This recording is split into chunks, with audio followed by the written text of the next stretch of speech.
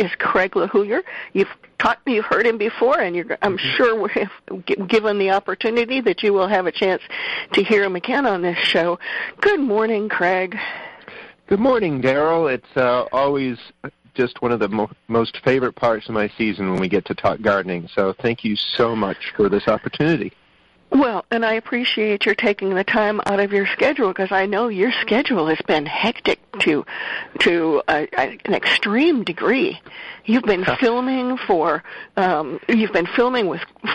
Joe Lample for Growing a Greener World, and you were telling me about, right before we went on the air, you were telling me about another project you've got for Seed Savers. Tell our listeners about that. I think they might be intrigued. Yeah, well, there's a couple of young men, one's from Boston, one's from Durham, and they were out at Seed Savers last year, and we met, and they're actually doing a film project where they're making the rounds of the country, essentially, and talking to people who have large seed collections, taking some film of them working in their garden, but the whole focus of it is to reinforce the relevance of not only saving seed, but the stories, the beauty and the wonder of the stories that go with it. Many of these seeds were sent to us at a time where people actually, get this, sat down with a pen and paper, wrote letters, used penmanship, stuck stamps on them, mailed them. And so I got to read, the Mexico Midget letter from Barney Lehman and the Cherokee Purple letter from J.D. Green and about a half a dozen others. And I think both the Growing a Greener World episode, of which there's maybe the most important part remaining, filming the ripe tomatoes and the consumption and such that will happen later this summer, and I think that the two gentlemen are only partly through their filming. I know they've talked to Ira Wallace up at Southern Exposure and Will Bonsall up in Maine, and they'll be talking to many other people as well. So I guess next year, when I least expect it, there will be an episode of this or that that's out there. So, and I'm sure it will catch me by surprise because, as you know, I'm pretty much always busy with dirty hands and sweating in the garden and responding to all of the requests for help that my plants are screaming at me all summer long. Yeah, I certainly understand that. And I know how busy you can get, too, just being a gardener, let alone all these other things that are coming up. Now, the Seed Savers thing, when is that? Do they have any kind of finish date? And is that going to be on television, or is it going to be you buy the film from SSE, the Seed Savers Exchange? Well, as Sergeant Schultz said, I know nothing. I know. Okay. All I know is that it's a work in progress and that I'll be in contact with them as time goes on. But, perhaps if we do this again in a few months, or I'll be blogging, once I know what is going on, I'll talk about it. But in a way, this is kind of an aspect of my personality that people get to see, is I'm much more invested and interested in the journey than I am the destination. So for me, what's going on in the garden now, from starting the seed to maintaining the plants, I like it actually even more than picking and harvesting in the end game, because the end game means winter's coming, and it's a sad thing for tomato lovers, but a lot of the learning happens right outside on the muggy days with the foliage starting to get spots. And so I think I answered 3 questions, including 2 you never even asked, but you know me. Once I find out what this will be doing, I'll let people know. But I think it's an important project, and I'm delighted that they're doing it, and I'll be very, very interested with the finished result. So thanks for asking, and we'll see where we get to. I'll start getting more information soon, I'm sure. Now, you also just had an honor. Actually, I guess they wrote it last year for Eating Well magazine. Tell me about it. Yeah, they when Epic Tomatoes came out, it was a year and a half ago. And I'm still experiencing this today, where I wake up in the morning and make the coffee away at breakfast, then I go on email, and I never know what little tidbit's going to arise, and it could be the invitation to a tomato dinner or a request for an interview, but it's all fun, and I just have so much gratitude for all of it. But Eating Well magazine wanted to do a spot on tomatoes for their summer issue, and they sent just a really nice fellow who came and photographed me on a hot, humid day, all day out in the garden doing my thing, and then the food editor for the Raleigh News and Observer was tapped to write the article. And again, I lost track of it, and I started getting some emails and tweets last week saying, "Oh, nice article." And I'm like, "What do you mean?" And then I realized, the Eating Well thing must have come out. So it's in there. It's on the newsstand. I've looked for it online, but with a lot of magazines that are subscription, I'm not sure that you can get immediate articles online. You have to kind of wait till it's out for a while. But it's on newsstands, and I'm grateful to Andrea, the food editor of the News and Observer, for writing a nice article. I actually haven't read it, because I don't do well with that, but I had Sue read it, and she said it was okay. I'm just not the comfortable person listening to myself, reading about myself, or any of that stuff. It's about gardening. It's about tomatoes, and that's the way I kind of want to keep it. Wow. And you certainly have been doing it with the tomatoes this year. How many tomato plants do you have? Oh, I'm embarrassed to say that I can't give you an exact amount, because what will happen is one will go down, I'll make a cutting here. But let's just say I've got somewhere approaching or near 180 tomato plants, 180, somewhere near 20 eggplant, and somewhere near 40 pepper plants. So as I told Joe, as he was looking at my driveway, and the planted area is 25 by 40 feet. That's 1,000 square feet. And there are 220 plants. And this blew my mind. I did a little quick math, and I said, okay, what if I get an average of 10 pounds of fruit off each one of those 220 plants? Well, that's pretty easy math. That is a ton of produce coming from my driveway in a 40 by 25-foot plot. So why I'm excited about this is, beyond tomatoes, and I'm sure you feel the same way, Daryl, all of us who love gardening, I think our overwhelming, overlying goal is getting people to grow. If you've got sun in your yard, if you can use containers, you can use straw bales, but everybody can grow some food they can eat in an exciting variety. All they need is a few hours of sun a day. So hopefully my ton out of the driveway will demonstrate to people they don't need a big traditional dug-up dirt space. They can just, lug in a little pot or some pots or some straw bales around, but they can have incredible success. And as a benefit, their neighbors will probably think they need to be sent to the funny farm as they walk by the house. Well, and the other benefit, at least as far as I'm concerned, is that I can always give produce away. Zucchinis, yes. Maybe not very much in the past, but tomatoes and cucumbers, people love them, and peppers. And I can't do a whole lot of stuff now. I'm getting kind of old and feeble, but I can grow food, and I can take it to the food bank. Yes, you can. And what's interesting is, in a given neighborhood, you may be succeeding with cucumbers where everyone else is having wilt problems, or somebody will. The trade and the barter thing is great, and we've done produce for eggs and produce for bread. But what I think you mentioned, and we never quite have enough produce to give away because of disease strikes, and a lot of it is research and one-offs. But with what you did with produce in the food bank, we did that with our extra plants at the library. But I think anytime a gardener gives something to the community, because that's what gardening is really. It's about sharing stories. It's about sharing experiences and building a community. I think it just makes the area a better place when we get to do those donations, don't you think? I think so. I really do. I think that we're put on this planet to help other people. And that's just one of the ways in which we can do that. And I think that the older that I get, the more I enjoy it.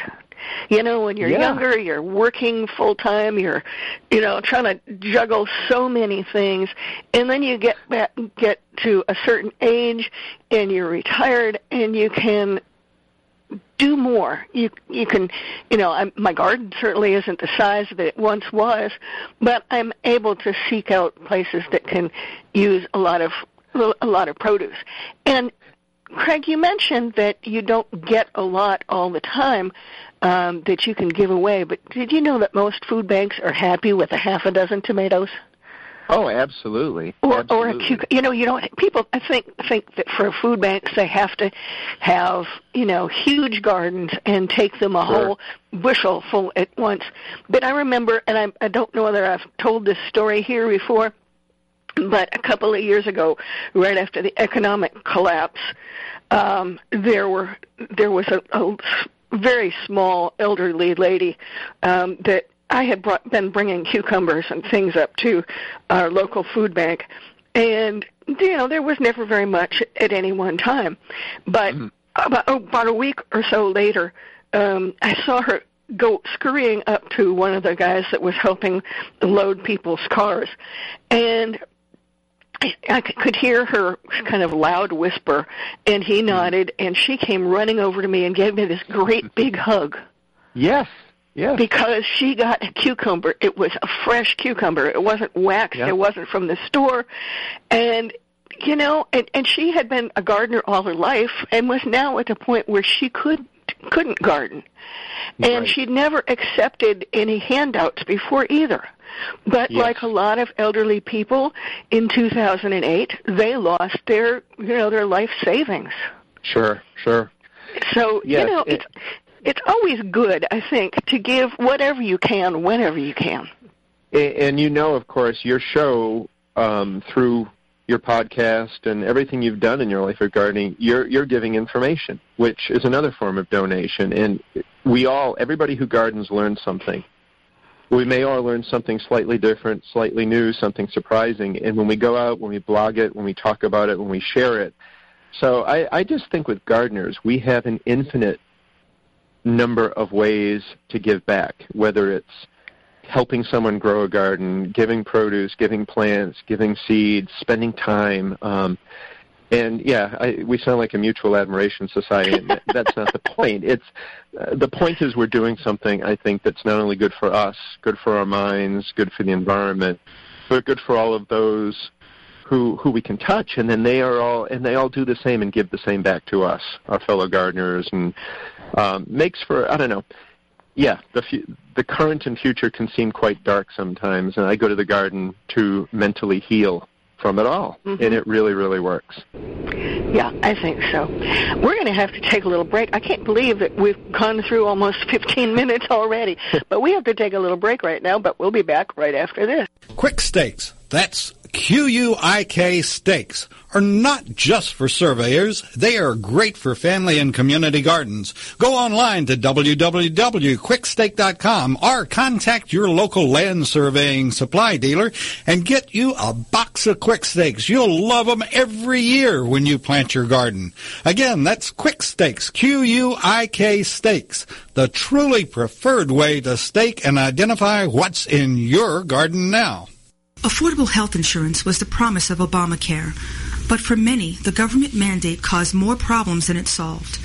This is Dr. Elena George from Medicine on Call, and I want to tell you about a truly affordable alternative allowed under Obamacare, Liberty HealthShare. Liberty HealthShare bypasses doctor and hospital panels, giving you the freedom to choose. And with a maximum of $500 out-of-pocket per person and 100% coverage up to $1 million per year per occurrence, you can rest assured knowing you and your family are protected. Coverage starts as low as $107 per month and also includes dental, vision, pharmacy, and holistic care. Liberty HealthShare puts you back in charge of your health. Visit them online at libertyoncall.org. Again, for a true affordable alternative to Obamacare, visit libertyoncall.org or call toll-free 1-800-714-6993 today. This is americaswebradio.com, the best in chat radio designed just for you.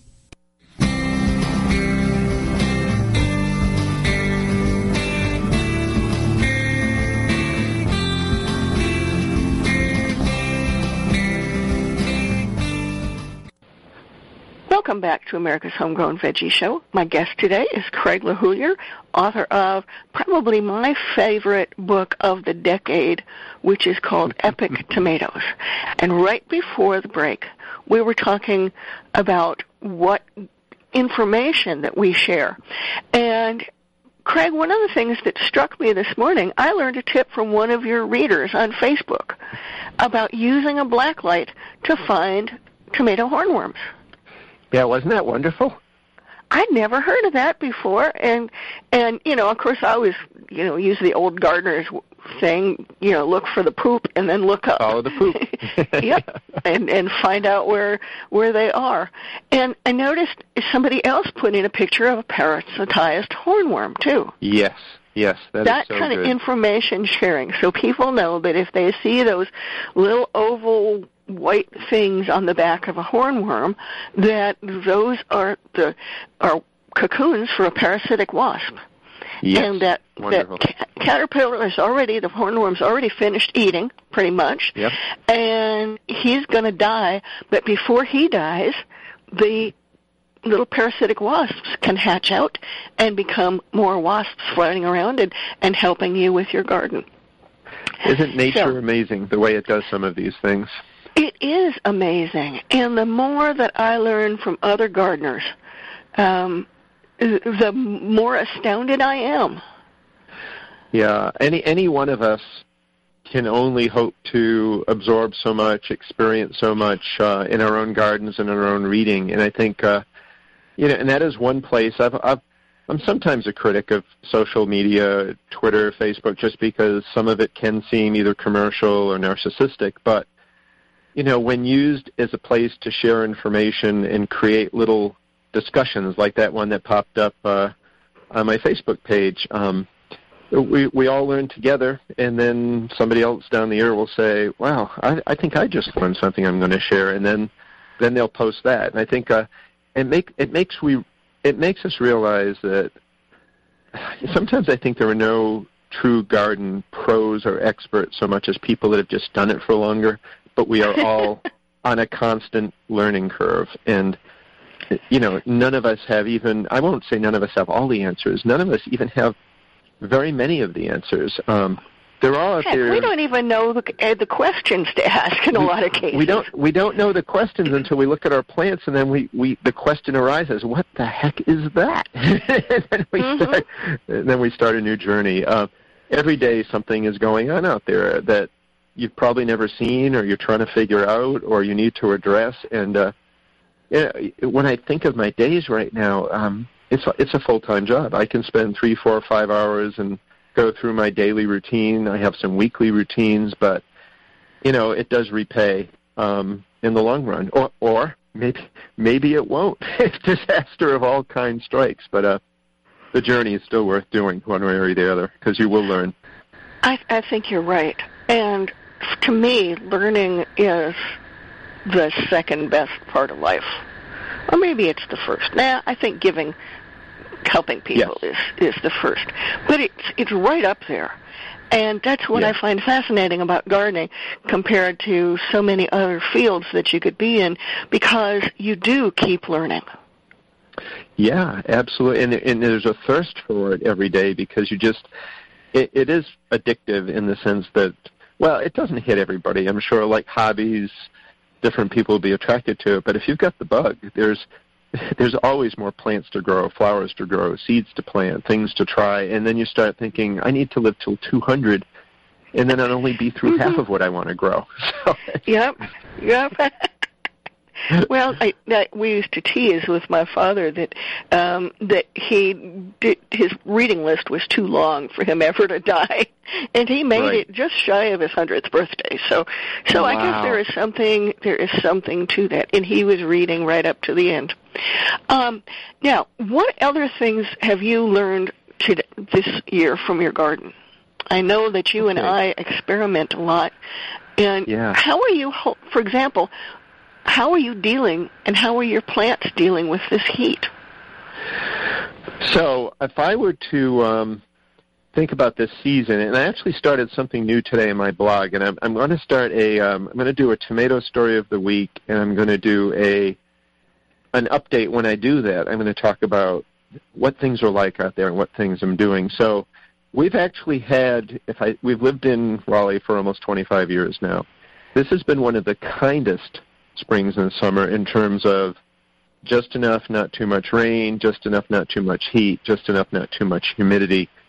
However, that's my driveway, and I know there are people very close to me who have had destructive hailstorms. They've had straight-line winds with some of the thunderstorms. So, you know, again, it's that thing where I'm learning a lot here, but any one of us will experience a point, not only in time, but a point in geography. This is how my garden is doing this year, doing the things to it I am doing. So what happens now, and I've done a lot of thinking about this, the plants are healthy largely.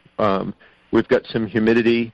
There is a lot of fungal spores of both Alternaria, which is early blight, and Septoria. Both cause leaf spots on lower foliage, and it's just out there. So the conditions for the plants to come down with that are starting to hit.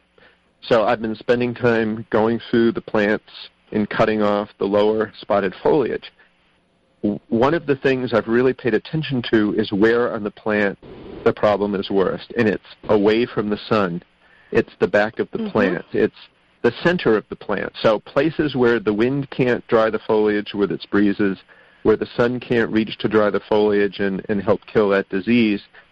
So so what does this indicate? That if you don't space your plants enough, and that disease, the fungus starts taking hold, it can spread pretty quickly, and it can hit almost overnight. Now, stressed plants tend to show it a little bit more quickly, and what stresses plants are really warm days, in containers when they're not getting the water they need, and all of a sudden they're setting fruit, and this plant is thinking, oh my gosh, I want to keep growing, but I've got all this fruit to take care of and ripen, and it's hot out, and I'm not getting the water I need, and there's fungal diseases on my foliage. It's kind of like a person when they're weakened and there are germs about, they're a little more prone to catching it. So the best way to keep your plants in as good a health as possible, from what I've seen this year, space them appropriately, bottom water only, pay attention to them, remove that lower foliage when it starts getting spotted, and even getting into thinning some of the interior of the plants of excess foliage to open it up a little bit. So those are some of the things I've been doing this year, Daryl, to slow down the inevitable spread upward of the two different fungal diseases, Septoria and early blight.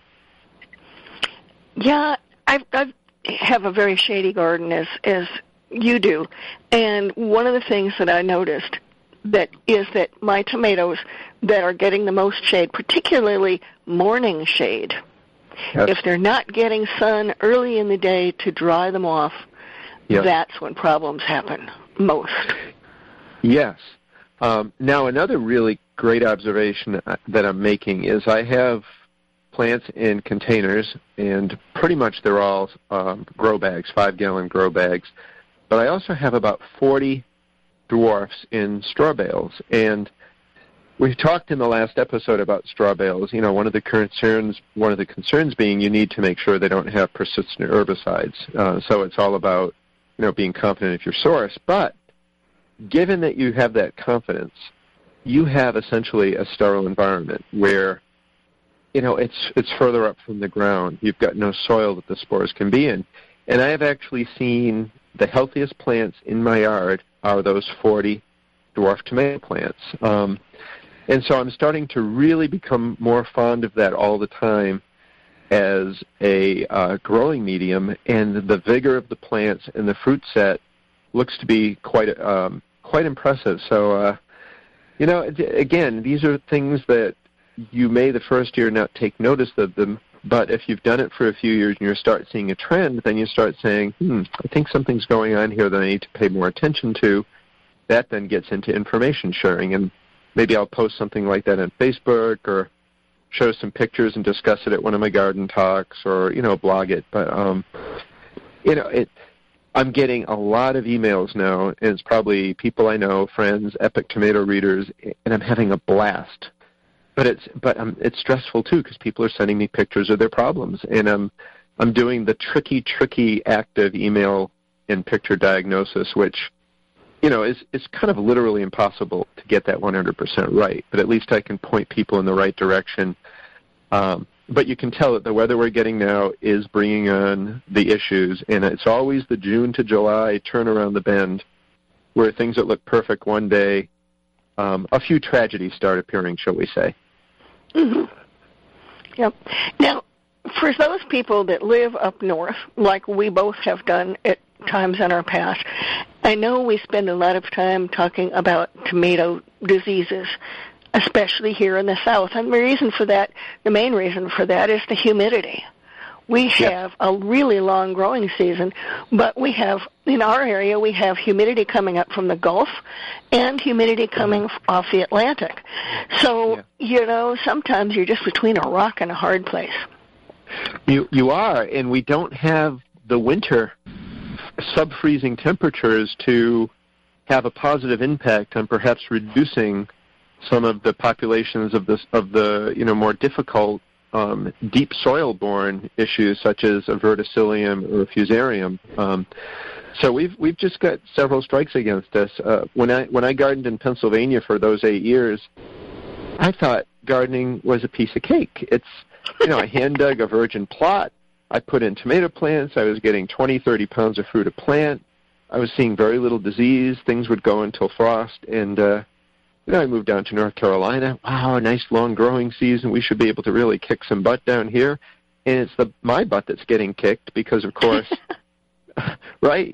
Thunderstorms, humidity, weather, hail, straight line winds, all of the different blights. So, it's, people who garden well in our region, I think, do they become really good gardeners, or do they become just really good at coping with that particular set of challenges that's thrown at us down here? And it probably doesn't matter. Everybody, no matter where they garden, has problems. But they're different problems. I know that in the Pacific Northwest, they've had for years and years, they had a terrible problem with late blight. Late blight was pretty much unheard of in our neck of the woods here because it's so hot that it usually doesn't happen. But give us the rainy conditions that we had a few years ago, and it's just late blight city, year in and year out. It was awful. And I was looking at something the other day that said that we had gotten 79 inches of rain year before last. That's crazy. Yeah, and I did a little bit of research on late blight, but we may want to save that until after the break. Yeah. We're going to have to take a little break, but we can talk about diseases all day long. When we come back, I'd also like to talk to you about cleaning your pruners if you tackle that chore. We'll be right back after this. When 4 members of Congress all die within 4 months, each of their deaths appears to be from natural causes. But when mysterious messages begin to appear in the form of quotations from long-dead revolutionary heroes, one reporter sets out to prove the existence of a serial killer. His search discovers dark secrets and an assassin shielded by people who need the very services that only he can provide. The Sun Silas Rising, a novel by Doug Dahlgren. On Kindle or paperback through Amazon.com. Quick Stakes, that's Q-U-I-K Stakes, are not just for surveyors. They are great for family and community gardens. Go online to www.quickstake.com or contact your local land surveying supply dealer and get you a box of Quick Stakes. You'll love them every year when you plant your garden. Again, that's Quick Stakes, Q-U-I-K Stakes, the truly preferred way to stake and identify what's in your garden now. The Docs for Patient Care Foundation is your way to join the fight and become a member of an organization created by doctors for patients dedicated to fighting for your healthcare freedom and preserving the doctor-patient relationship. Get a pen and paper. Write down www.docsforpatientcarefoundation.org. That's www.docsforpatientcarefoundation.org. Go to our site and please make a generous tax-deductible donation and join the fight today. Thank you. This is America'sWebRadio.com, the best in chat radio designed just for you.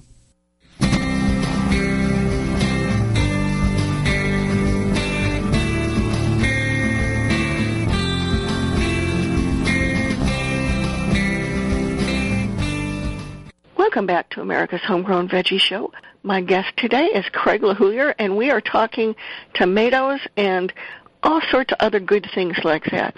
So what other kind of projects do you have in the garden besides watching your plants and making sure that you keep them scrupulously clean to try to avoid the downfall of the humid weather that we have? Yeah.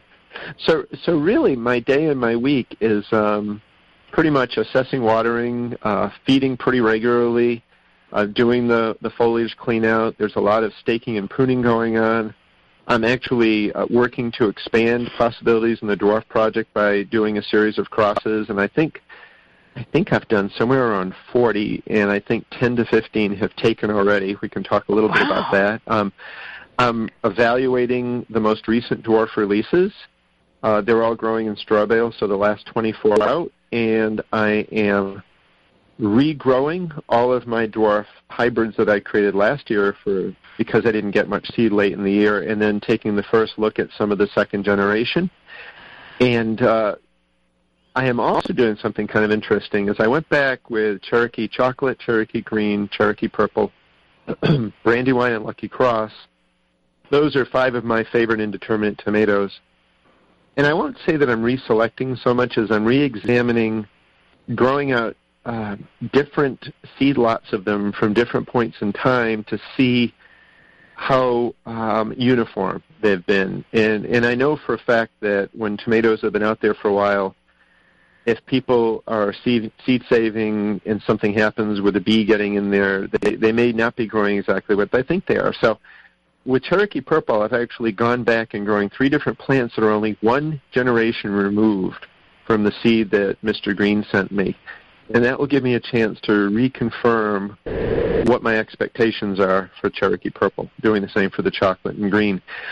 The oldest seed I get to germinate, which is really cool, was some 16-year-old seed, which is my record so far, and that plant is now nice and healthy out there. So that's kind of the run-through of the projects, and we haven't even talked about my, sweet pepper dehybridization, my eggplant dehybridization, and so there's probably a good 10 things going on out there. So I've got my pad, my handheld recorder, my camera phone, and I'm just puttering around out there.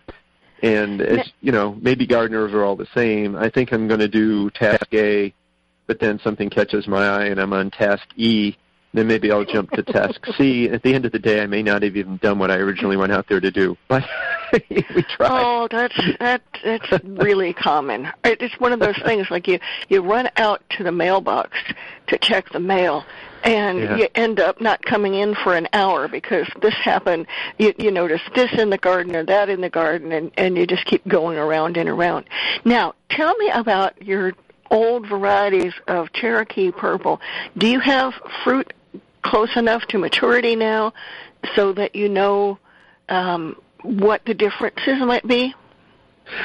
The good news is all 3 Cherokee Purples, both Cherokee Greens, and all 4 Cherokee Chocolates are showing the fruit shape like I would expect and the plant habit like I would expect. So all that remains probably within 2 weeks now is to check the right fruit out, confirm the color, and then some of the more attributes are a little more ethereal, which is internal structure. Because how I've identified some people have something amiss with the Cherokee Purple is when I cut them open. And the Cherokee series, whether it's green, purple, or chocolate, have quite a dense interior with small locules, small seed pockets spread throughout. Whereas a lot of what I'm seeing is happening with some varieties is you cut them open and they've got 3 or 4 large seed cells filled with seed. Now, it could be that some people are selecting for better fruit shape or a different attribute, ripening earlier, larger fruit, but they're carrying along some other genes with it that are making it veer away from what Cherokee Purple should be. And I've gone to the market here and there and bought some that are labeled Cherokee Purple, and I cut them open, and I could bet that they're either Black Krim or Black Krim Tula. And this is how crazy you can get. When you start eating enough tomatoes, you start memorizing what they're supposed to look like inside when they're sliced in terms of the structure. And then you taste them, and then you know that different tomatoes have different flavor attributes, and some are slightly sweet, some are slightly tart. So it's a fascinating journey to check it out. But I just feel fortunate that I've got the records kept sufficiently. I've got family trees drawn out in PowerPoint, and I can trace all of my seeds back to the origin. So what I want to do is if somebody has lost a variety, I want to be able to replace it by going back as far as I can and getting something that I think is spot on. So now, you mentioned that you've germinated seeds that were 16 years old. I bet you our listeners are going, oh, tell me how. Just normal. It just takes a little longer. I don't do anything special. I just do my close to the surface sow on the heat mats with my draping of the plastic in front of the south window, and I don't treat them in any special way. And what I find is it does take longer. So I think maybe if my tomatoes are germinating in 3 to 4 days, the older seed will germinate in 8 to 10 days. I've had some take as long as a month. What I do find with older seed is something structurally seems to be going amiss, because you'll get a lot of plants that will have seed coats that will adhere and won't drop off, or when you get the two cotyledon leaves, there's no growing tip. There's no apical meristem in the middle. All you get is those two leaves, so they're essentially mule tomatoes. They don't have any way of producing a plant. And that's age-related? I think it's age-related, because it only happens with the oldest of seed. And what happens, I guess, is it's just things just aren't working. Things aren't what they should be, and I'm not sure. I'd have to research if there is a true genetic basis for that, or whether it's just certain seeds that may have issues are keeping their germination a teeny bit longer. But again, it's one of those fascinating things you notice that you then think, I have to get to the bottom of that in terms of a scientist and find out why that is. And at this point, anything would just be a supposition on my part. But it is an interesting observation to know that the older the seed gets, the more misfires you're going to get after about 10 years old, whereas up to about 10 or 12 years, most of what you get will be just fine. And that is dependent on whether you got fresh seed to begin with. I know a lot of people think that they don't know how to, they haven't found the secret to saving their seeds or something like that. Right. But what they don't know is that seeds that are sold commercially just have to meet a certain standard of germination for the year that they were tested. That's exactly right. Yeah. And I can't tell you how often I've gotten seeds that I can tell from, that are a fair number of seeds in the package. I can tell just by, as you mentioned, the germination rate, that these are not all fresh seed. Yeah. And there's another thing that we found in the year doing our dwarf project is that seeds sent through the mail, you would often think that tomato seeds are small, you put them in an envelope, they'll do just fine. We've had a lot of damaged seeds starting to arrive that are not germinating well. So I'm almost exclusively now going to padded envelopes. And it turns out that when they put mail through the rollers, they actually may be crushing seed. And, that leads to a lot of disappointment when you get some anxiously awaited seed and only, some of them don't look very good and only 2 out of 20 of them actually germinate. So, just these little factors that we don't always consider. We want to share seed with someone, and we think we can just wrap it up in a little paper towel and put it in an envelope.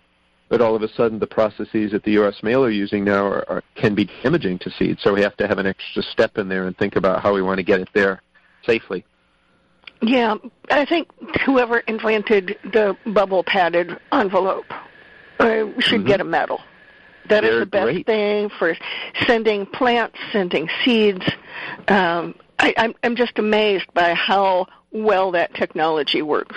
That works really, really well. And it's, usually only one extra stamp.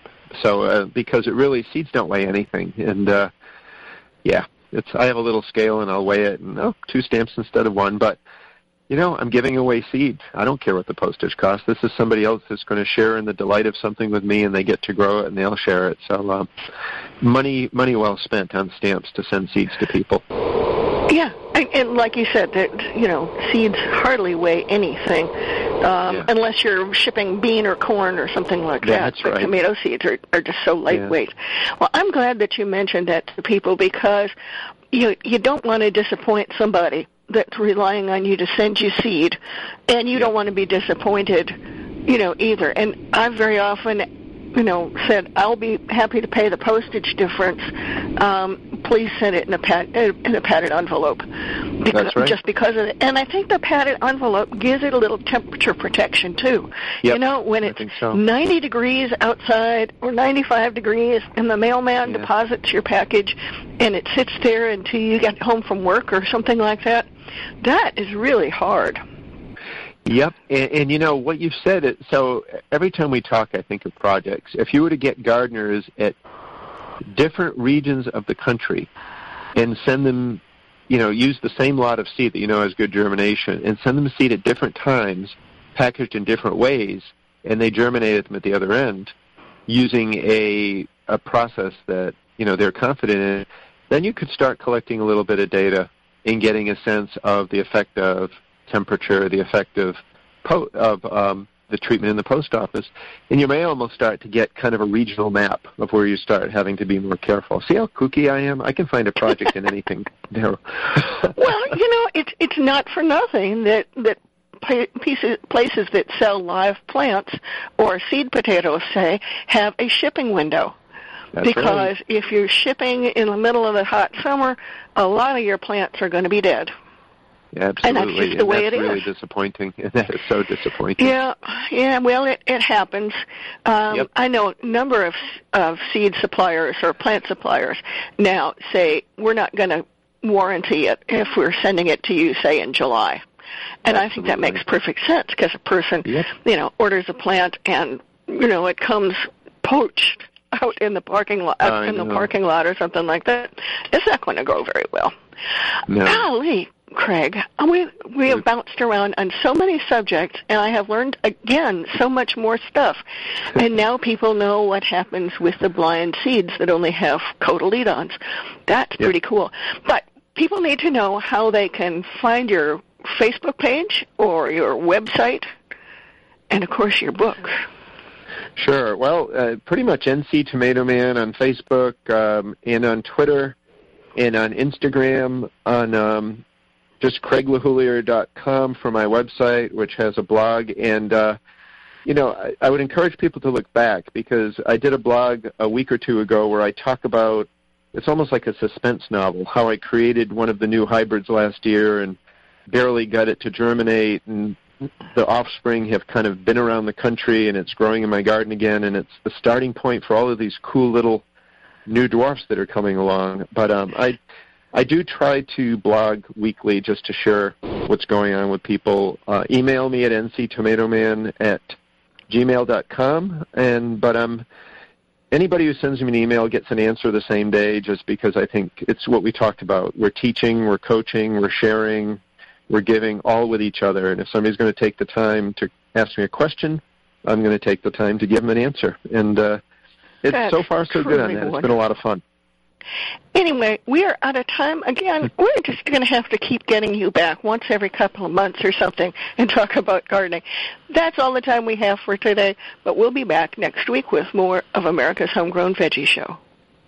Quick Stakes, that's QUIK Stakes, are not just for surveyors. They are great for family and community gardens. Go online to www.quickstake.com or contact your local land surveying supply dealer and get you a box of Quick Stakes. You'll love them every year when you plant your garden. Again, that's Quick Stakes, QUIK Stakes, the truly preferred way to stake and identify what's in your garden now. Affordable health insurance was the promise of Obamacare, but for many, the government mandate caused more problems than it solved. This is Dr. Elena George from Medicine on Call, and I want to tell you about a truly affordable alternative allowed under Obamacare, Liberty HealthShare. Liberty HealthShare bypasses doctor and hospital panels, giving you the freedom to choose. And with a maximum of $500 out-of-pocket per person and 100% coverage up to $1 million per year per occurrence, You can rest assured knowing you and your family are protected. Coverage starts as low as $107 per month and also includes dental, vision, pharmacy, and holistic care. Liberty HealthShare puts you back in charge of your health. Visit them online at libertyoncall.org.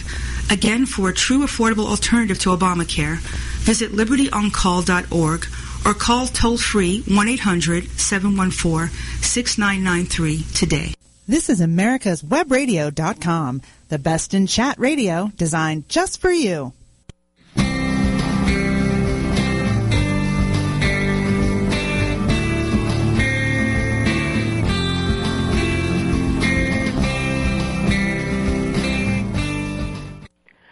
Welcome back to America's Homegrown Veggie Show. I'm Daryl Pullis, and today my guest is Craig LaHoulier, and we're talking all things tomatoes today.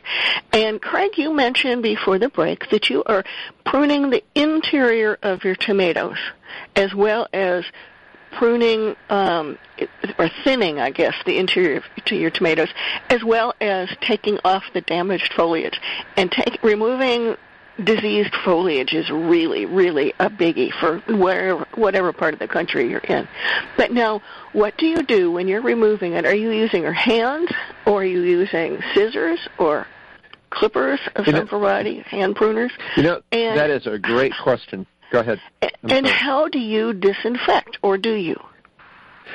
It's a great question. And so what I'm finding is, because my plants, and typically I would advise people to, in between plants, do a dip in dilute rubbing alcohol or hydrogen peroxide or very dilute bleach. But I'm seeing pretty much the same effect on each plant. And I started thinking about the fact that, well, what I'm trying to do is get the foliage off before the dark spots develop to the point where they're shedding spores around the plant, up the plant. So at this point, I'm just grabbing a big fake terracotta pot in my little bench, and I'm just going plant to plant, and I'm just a pruning fool, trying to get it out of there as fast as possible without the dip, because each plant has the same affliction.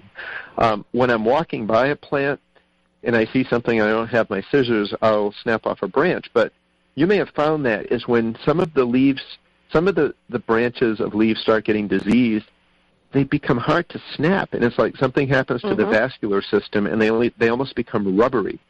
So it's easiest to snap a piece of foliage off a plant when it's healthy. It starts becoming pretty tough, and you can actually damage the plant if you start pushing at it too much and it's diseased. So I'm just doing the clipping, and then I am taking, and I will go down my 5 rows, the 170 plants or so, and I'll have to empty that big terracotta bucket 2 or 3 times, and it's going to the garbage. I am not leaving that stuff around to sporulate, and the next time we get a breeze, it kind of blows them around, and then if the plants are damp, it will then attach. So I'm just trying to do it as quickly as possible in the morning. And as far as pruning the centers, if I was removing foliage, healthy foliage from the centers of largely healthy plants, that's when I would do a dip in between, because I wouldn't want to spread. But it just so happens this year, the thinning that I'm doing is all foliage that's showing signs of early blight or septoria. So again, I'm just removing it. And you notice that we haven't said the S word, spray. And so what I'm not, and I know there's all kinds of antifungals, whether they be chemical, whether they be organic. And because I've got so many plants this year, I am trying to give it a go to see what happens if, just by using regular good discipline and gardening practices, I can get that progression of disease to slow to where the upper growth will always be looking pretty good. So this is a bit of an experiment. I'm doing the no treatment, all just physical removal process this year of my 170 plants, and I'll have a story to tell at the end of the season about how that goes. I will be anxious to hear that, because it gets to be like July, and I am so tired, and it is so hot out there that I just give up. Yep. And I know I shouldn't. I know that leaves spores around to get on a fall crop or to get on next year's plants. But it's just so hot. It's so miserable. And you mentioned the word spores, and we mentioned early blight before, and that's a terrible disease, but it is the spores, and it actually needs a living host. It doesn't winter over, but what happens is potatoes are almost invariably a source somewhere in the chain. So whether farmers have chucked some diseased seed potatoes in a pile and they sprout, and then the foliage on those gets the blight, then you have a wind and it blows into your tomato patch. So I almost wonder if it would be interesting to know the amount of potatoes grown in the Pacific Northwest to see if there's a good correlation, or potato-relative weeds that can also pick up the disease. And tomato, potato, eggplant are all related. But the original source never seems to be a tomato. It almost always seems, and it's just the genetic. There are so many genotypes of late blight. That's the way it has behaved to this point. And of course, I think when you mentioned the problem we've had in the East, that came from a batch of plants at a big box store that came in pre-infected with late blight, and then those got around and created havoc, because then all people are growing these diseased tomatoes, they're sporulating, they're blowing into other gardens. So knock on wood, I've not had to deal with it in my garden in Raleigh yet, but you garden long enough and you will deal with every problem eventually. Yeah, and that's one of the reasons you mentioned potatoes, and of course that's one of the reasons why the experts recommend that you never plant a potato that just sprouted in your garden. That's right. Or sprouted in your cabinet. But of course we both do that. We both have done that. And I remember the first time I actually saw a late blight, and it was from a Yukon Gold potato. I think it was Yukon Gold. I've forgotten now. And I planted it, and as soon as it came up, pretty much, I said, "Uh-oh, we have trouble." Dear. And of course, when you are gardening in a real dirt garden, it's really hard to get all those potatoes out of there.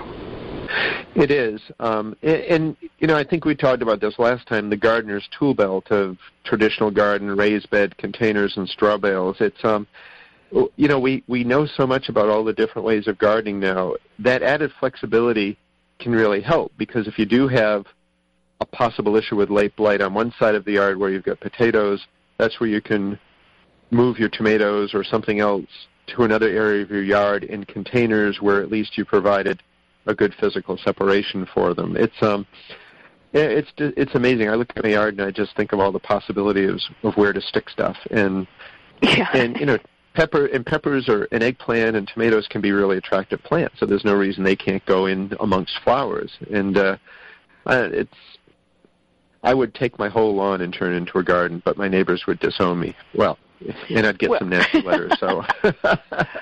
Well, but now if you take a look at what Bree Arthur has been doing, and she is also going to be, Joe's been over at her place taping there, and the stuff that she's doing, even growing grain in the front yard, that's nuts. Yes.